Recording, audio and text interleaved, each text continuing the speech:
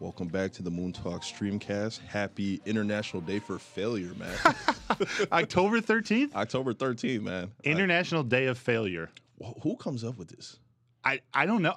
Does every day of the calendar have a International Day of? Or a National Day of? There's something obscure every day. Like I feel like it was like Twin Day last week or something. Also, how is Columbus Day and Indigenous People Day the same day? I don't know. That doesn't really make any sense to me. That was a marketing thing. Yeah, right? They flipped that. Freaking Hallmark. They tried.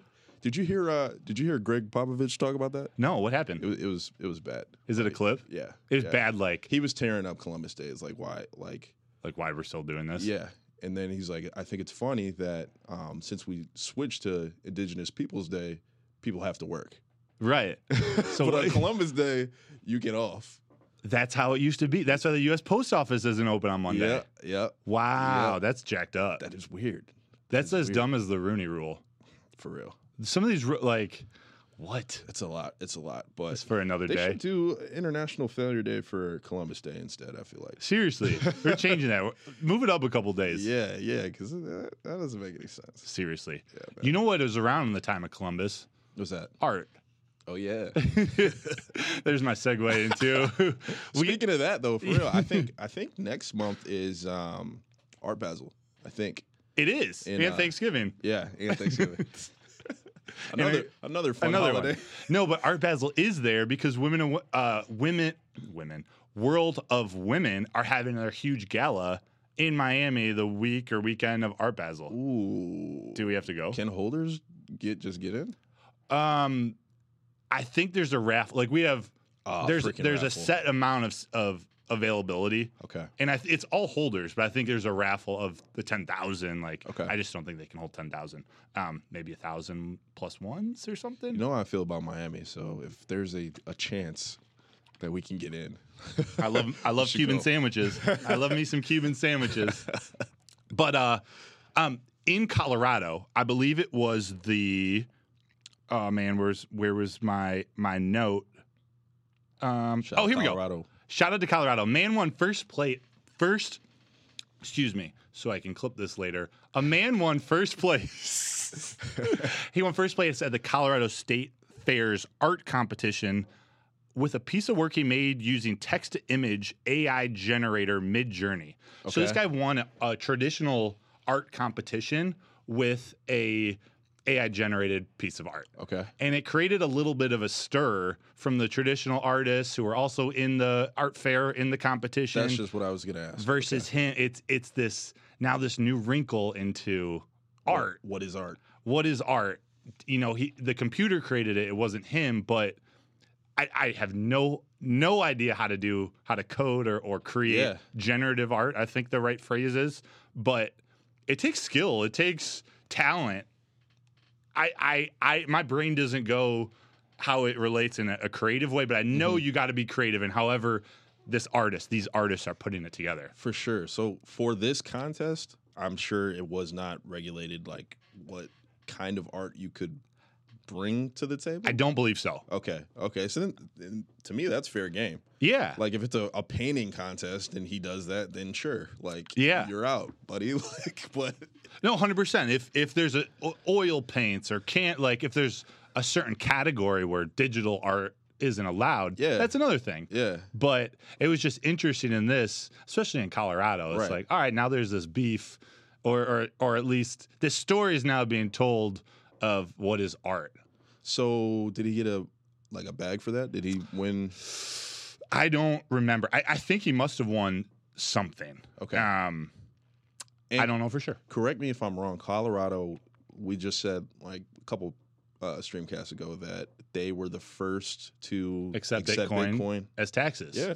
As payment for taxes. So they might be the first to accept it.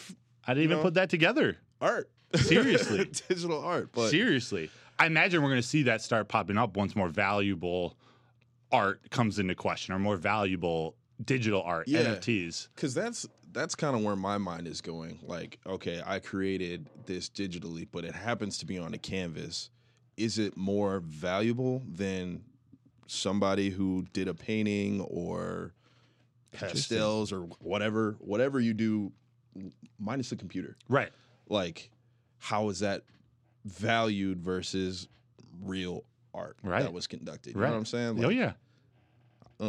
It's an interesting dynamic, I feel like. Yeah. So Can't admit to reading many books in my life, but one I read recently, 12,000 ton stuffed shark. I'm butchering the name. I'll put a little clip and the post edits, but it was really interesting. It was about this art piece, it was literally a 12,000 pound stuffed shark that this curator put together. It was a piece of art sometime earlier in the 20th century. Okay. But it created this first, I think in the traditional art world, the first dialogue between like, is that art? Like, how is that art versus something we're drawing or painting or something? It was really interesting. It actually was really, really interesting. Yeah. Even like Art Basel, like it's turned into like, for at least what I've seen, like half like tangible art and half NFT like conversations and reveals and new projects popping up there. Like it's shifting in these spaces that traditionally it wouldn't be accepted or anything like that. So. Like the Museum of Modern Art, MoMA in New York. Did you hear that they have plans and are starting the process of selling between $70 and $100 million of their traditional masterpieces, their traditional artwork, like Picasso's and Rembrandt's, like big pieces, in order to raise money to buy NFTs. Wow. To buy digital art. All the headlines actually say NFTs, but NFTs, digital art. Wow. So that's crazy. They realize there's something coming, and they're liquidating $70 to $100 million for this. With Picasso's too. Mm-hmm. I had them all listed. They were like, I don't know all the like famous art. Yeah, the premier. Yeah. Like I had to do some research on Vermeer, who we're going to talk about right after this, but it was wild. I mean, we saw a couple months ago, Christie's and Sotheby's, they sort of started doing this. Mm-hmm. They included VFriends and other NFTs in their auctions, including You're Gonna Die Fly. Yay. That Gary Vaynerchuk had, I think it was Christie's. He had You're Gonna Die Fly, which is an NFT that you, AG, own as part of the Series 2 of the VFriends collection.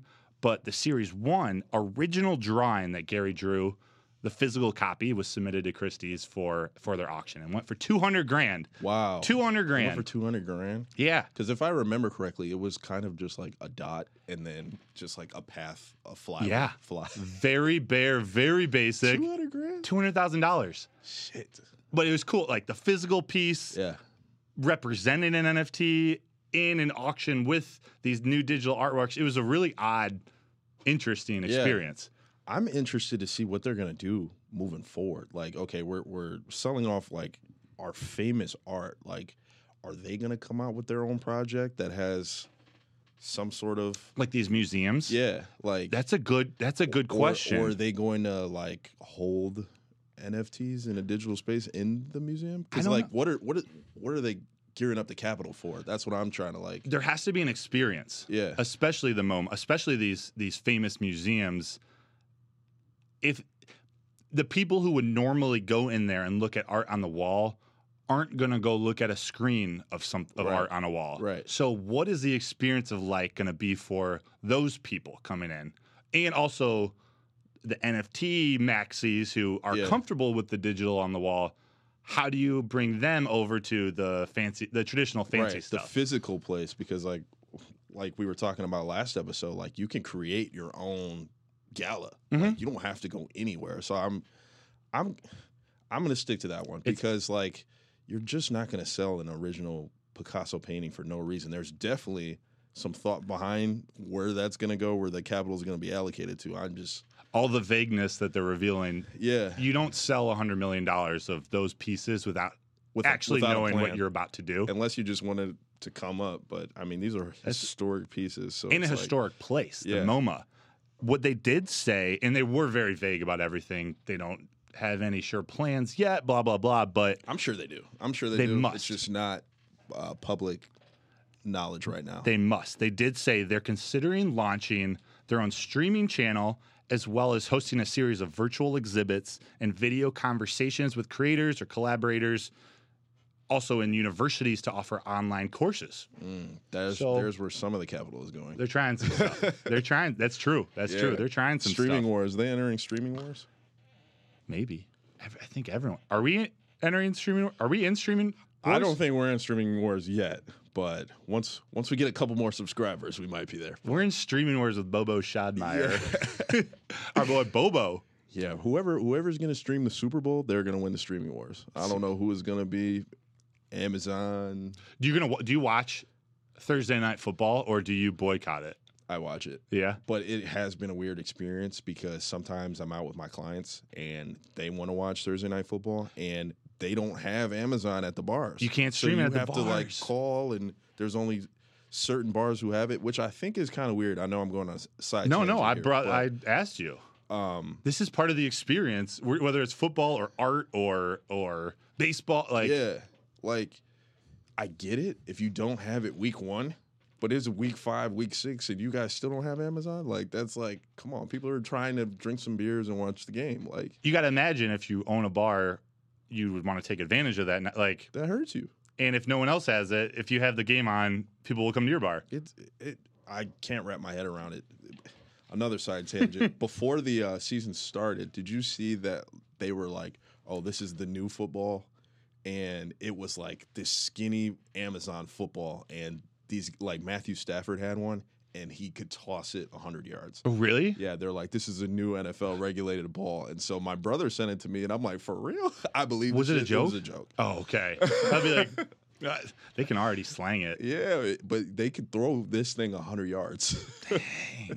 Dang. Remember another tangent? Remember those old ESPN commercials where it's like Michael Vick throwing the football out of the arena? Or is LeBron James taking jump shots from the other baseline? Yeah. That's what I'm picturing with Matt Stafford and this stick. Apparently it was a real situation, and I believed it. Crazy. Stupid. Hey, let it fly. Quick little tidbit, a little investigation that I put together. Okay. There was this guy.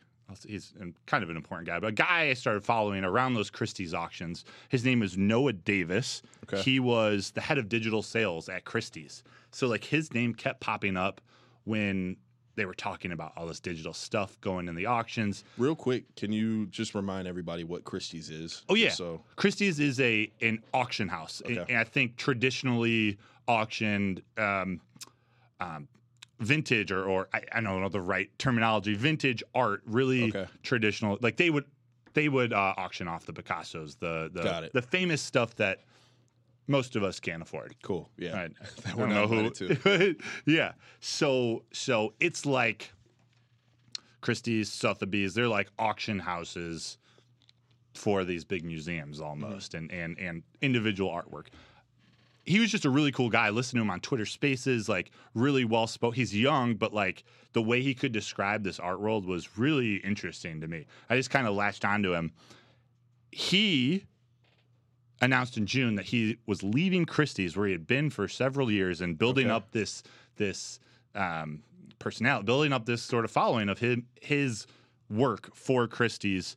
He went over to become Yuga Labs brand lead for CryptoPunks. Oh, my God. Yuga Labs making these moves. Yes. So interesting. Now I'm trying to think.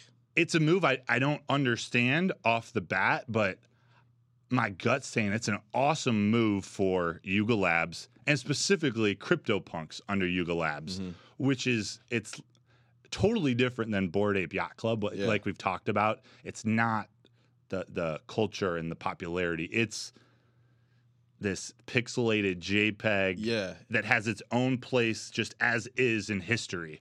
So it was kind of like the inception of NFTs. This is what this is. It has no utility. Yes. It's just you own it. Doesn't do anything else like Bored Ape. So I'm interested to see how it plays out, because this. First off, what are you going to do? What digital sales or brand lead of crypto? If they're not supposed to do anything and they're just supposed to sit there almost, what is a person what's his job now? Right. You know? But I imagine he's going to figure it out. It's cool that someone like that is now in that spot. If you know what I'm trying to say? Yeah, it's such an intriguing use case. Even CryptoPunks itself, it's so popular for for what reason? You know what I Right. mean? Like, it doesn't do anything. But like Visa sold off a portion of their company to buy some, and like Jay-Z put it up as his profile picture. Like because I think you could get them for free when they first came out. Yeah. Yeah.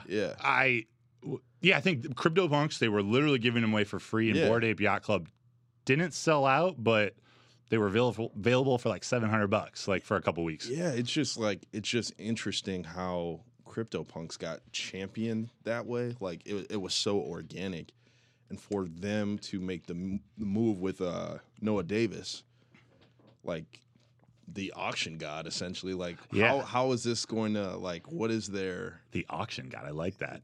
What is their? You know what I'm saying? Like I'm like I can try to like I don't know figure out different plays that they might do, but I can't think of anything. Yeah. Like that's just because Bored Ape Yacht Club, they brought in Guy Osiri to manage their brand, to do all this, like put the brand out in front of as many eyes in whatever way they're going to do. CryptoPunks is the complete opposite. So what is it? How's it going to play out? It's interesting. Does that end up in MoMA? Does that end up in a modern museum? That might be the tie right there, right? I don't or do know. they just go for the Beebles? You know, the $100 million digital art. I don't know. Hopefully, Yuga Labs passes the SEC investigation. And that's why it's so important. Yeah, because it's like it kind of did this kind of just happen at the same time, really, or in the same ballpark, or Yeah. I want to say in the last month. Okay. You know, or definitely this summer. I think it was literally in the last month or two that. Yeah. Well, I guess they just announced the Yuga Labs investigation, and the MoMA was in the last week, so it literally might be October. Wow. Could be 2 weeks. I wonder how the people at Yuga Labs are like feeling right now. Like confident, like our shit is secure. Like, Depends.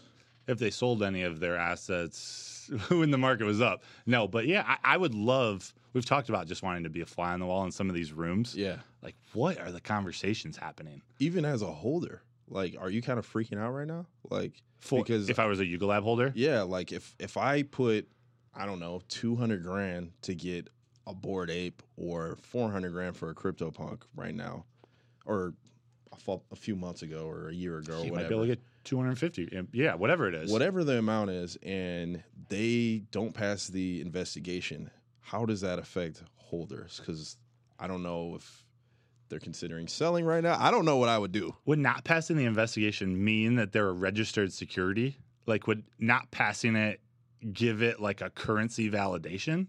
You know what I'm saying? I don't know. Like, you guys are this, so we have to fine you or regulate you. Right. It's gonna be wild. True. That's You know what I'm saying? That's a different. Yeah, I can appreciate that angle because weird. But as a holder, and regardless of the SEC investigation, this is a good exercise in thinking long term and roll with this with me for a second. Yeah. But like, for talking about Bored Apes and CryptoPunks, for Bored Apes to be successful, they have to stay cool. Like they have to put in work. Yes, constantly, all the time. Collaborations, brand building. Like you're messing with culture. We talked about Kith on the last few shows. Mm-hmm. Supreme. Like it's not easy to build a brand for over the long term. For longevity, yeah. Based on that, people do it and it's there, but like you have to work hard, constantly, and constantly change and constantly evolve. Think about what was cool 10 years ago and 20. Like everything's being flipped on its side right now. Like things are going to change rapidly, so they've got to stay on top of that all the time. CryptoPunks on the other side. So actually, as a holder, I'll jump to CryptoPunks on the other side. Mm-hmm. There's no work needed to go into making it what Managing it is. It. Yeah. Its provenance, its simplicity is its value. Right. And that's how they came out too. Like it wasn't promising anything else. Hey, this is essentially just a picture. Mm-hmm. Exactly. No promises. Yeah. Why are these worth $1 million? Why are people paying these prices? So if you're paying if you paid $500,000 for a Bored Ape, and now you're over here and it's $150,000, $200,000, I don't think it's going to be as easy to go from 200 grand to 500 grand now. Back, Like, yeah. I think that's going to require a lot of work. Yeah. Maybe something happens where it spikes, but like, that's a lot of money. It was, that money was changing hands so fast at the top. Like, things were going for hundreds and thousands of them are going for 500 grand. So just like, that's what they're going for. Absolutely nutty. Not happening anymore. So to get back to that level, they got to put on a show. They have to grind. Yeah. This SEC situation could help that, to your point. Yeah. Like, it could put Microsoft. I mean, like we were just talking about it. It's pretty big for the whole Web3 community, this entire situation. So I didn't know how I'd feel if I was a holder. Like, Yeah. It would be scary. How would you feel if you were a CryptoPunk holder a year ago before they announced that Yuga Labs was going to take it over? Like, do you feel now, does that worry you? Would that worry you at all? Because this was part of the debate. So at the time when it happened versus now, or So now, like if you held a CryptoPunk before Yuga Labs bought the IP, bought the company, however that transaction went down, does that acquisition affect how you think about it at all? Are you worried about how so? just because of what the project was based on, it was kind of based on nothing. And so like it was the inception of Web3, NFTs, like it does nothing. And you have the IP, you guys do whatever you want with it. With Yuga Labs and their track record with Bored Ape and what they're trying to do, some of these partnerships, like we'll talk about Rolling Loud in a second. We've already talked about it in the past. Some of these artists are using their Bored Apes in certain situations and things like that. I would be concerned because that's not the project that I bought into originally. Now it could be something different. Like they own it now. They could start putting utility on it, which could also hurt it. So it was good where it was at. You know what I'm saying? It's like it didn't feel like it makes sense at the time that this monster building type IP with the Bored Apes are now owning CryptoPunks and Meebits. But yeah, it's like you're buying the Los Angeles Lakers and then you show up after a year and then there's the Clippers. Like this is not what I signed up for. Right. That's a good one. That's a good analogy. It's crazy. Yeah. It's crazy. All the more fascinating. It could be good, but that's not what I signed up for. Knowing like a move like bringing Noah Davis on seems strategic. Like whether that works or not, it seems at least to me like they're thinking in the right way. We got to do this different. Yeah. We got to get this kid who does things differently to lead this. Like, right. So I like hearing about all this stuff, or I think this stuff. I hope it plays out well. Yeah. I should say. Yeah, and it gives us like future. Well, looking into the future, 2, 3 years, 4 years from now, we're gonna look back at this and understand strategically what happened, which will help us in the future understand. Okay, these are different ways that you can go about utilization with your NFT projects or just running companies. This changes the way people run companies too. Like you're that much closer to the fans or the consumer. Yeah. The buyers. Yeah. So it's like even talking about Rolling Loud, like with their new NFT. True. But I was just thinking of something. We'll get to that in 1 second. But there was a connection to the Vermeer, which is a famous artist, Johannes Vermeer, and we'll just touch on it real quickly. But as you were talking, it actually fits more into this conversation than I thought. So there's this famous artist that the National Art Gallery in Washington, D.C. had, I think it was 4 of his pieces from centuries ago. So he was one of the most significant artists of the 17th century, but much of the Dutch painter's life and practice have remained a mystery until now. So with new technology, conservators, curators, and scientists were able to take this art into a lab and understand more about where it came from. And they found that one of these pieces wasn't actually painted by Vermeer.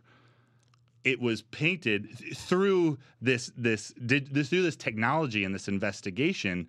They were able to, they test, they see the difference in the brush strokes and the types of canvas and how it fades and cracks and all the different things that match. they ended up learning a lot about this guy's life, and that he actually had a studio of between like 30 and 35, apprentices. So people didn't know that he really worked with anyone. This gives a new perspective. Maybe he had an apprentice who was trying to recreate his work. Maybe they worked on it together. Yeah, that's what I was going to ask. Does it seem more like a collaboration effort, or it was like imitation by... I think a little bit of both. Okay. And I don't think they know those details, but what was fascinating to me, so the article that I was reading didn't call this a fake. They called it, what did I put? Oh, a misattribution. So they misattributed it to Vermeer, and it had all this value, but instead of canceling the show, I think they found this pretty close before this exhibit was starting. Instead of canceling it, they actually moved forward with it and shared all this details, all the stories about what they found. It's not actually his. Basically, they recreated this exhibit around it not being his, like the story around it not being Vermeer, which was something that was just recently discovered, not known for the last 400 or 500 years. And so, are they calling it like fraudulent, or they're like I guess, how are they marketing? Because you said not Vermeer's, but to me that sounds fraudulent. But it doesn't sound like that's the case, right? And I got, maybe for our next episode, I got to do a little more research into the actual exhibit. That is super interesting. I think it started October 8th and maybe goes through January, so it's brand new. But that's exactly what I would love to understand. How are they marketing this? What are the words are they using fake, or are they using misattribution? Like, how are they doing this to keep the value? Like, what's their goal? Yeah, like, how do you value that? Yeah. If it's a misattribution. It's like, that's super interesting. Like, sometimes the error, like the fact that it's could not be his is one thing, but I was wondering if there was that music playing in the background. I wasn't sure if it was. We might be wrapping up here. It's okay. It's International Fail Day. Yeah. We were just doing that. No, that was like, we got into it, but we'll have to come back to the Rolling Loud. But man, hey, art. We're talking about art. Craziness, man. It gets nutty, man. Would you have talked about that a year ago? I probably wouldn't have. Probably not. No. Wait, man. Episode 13.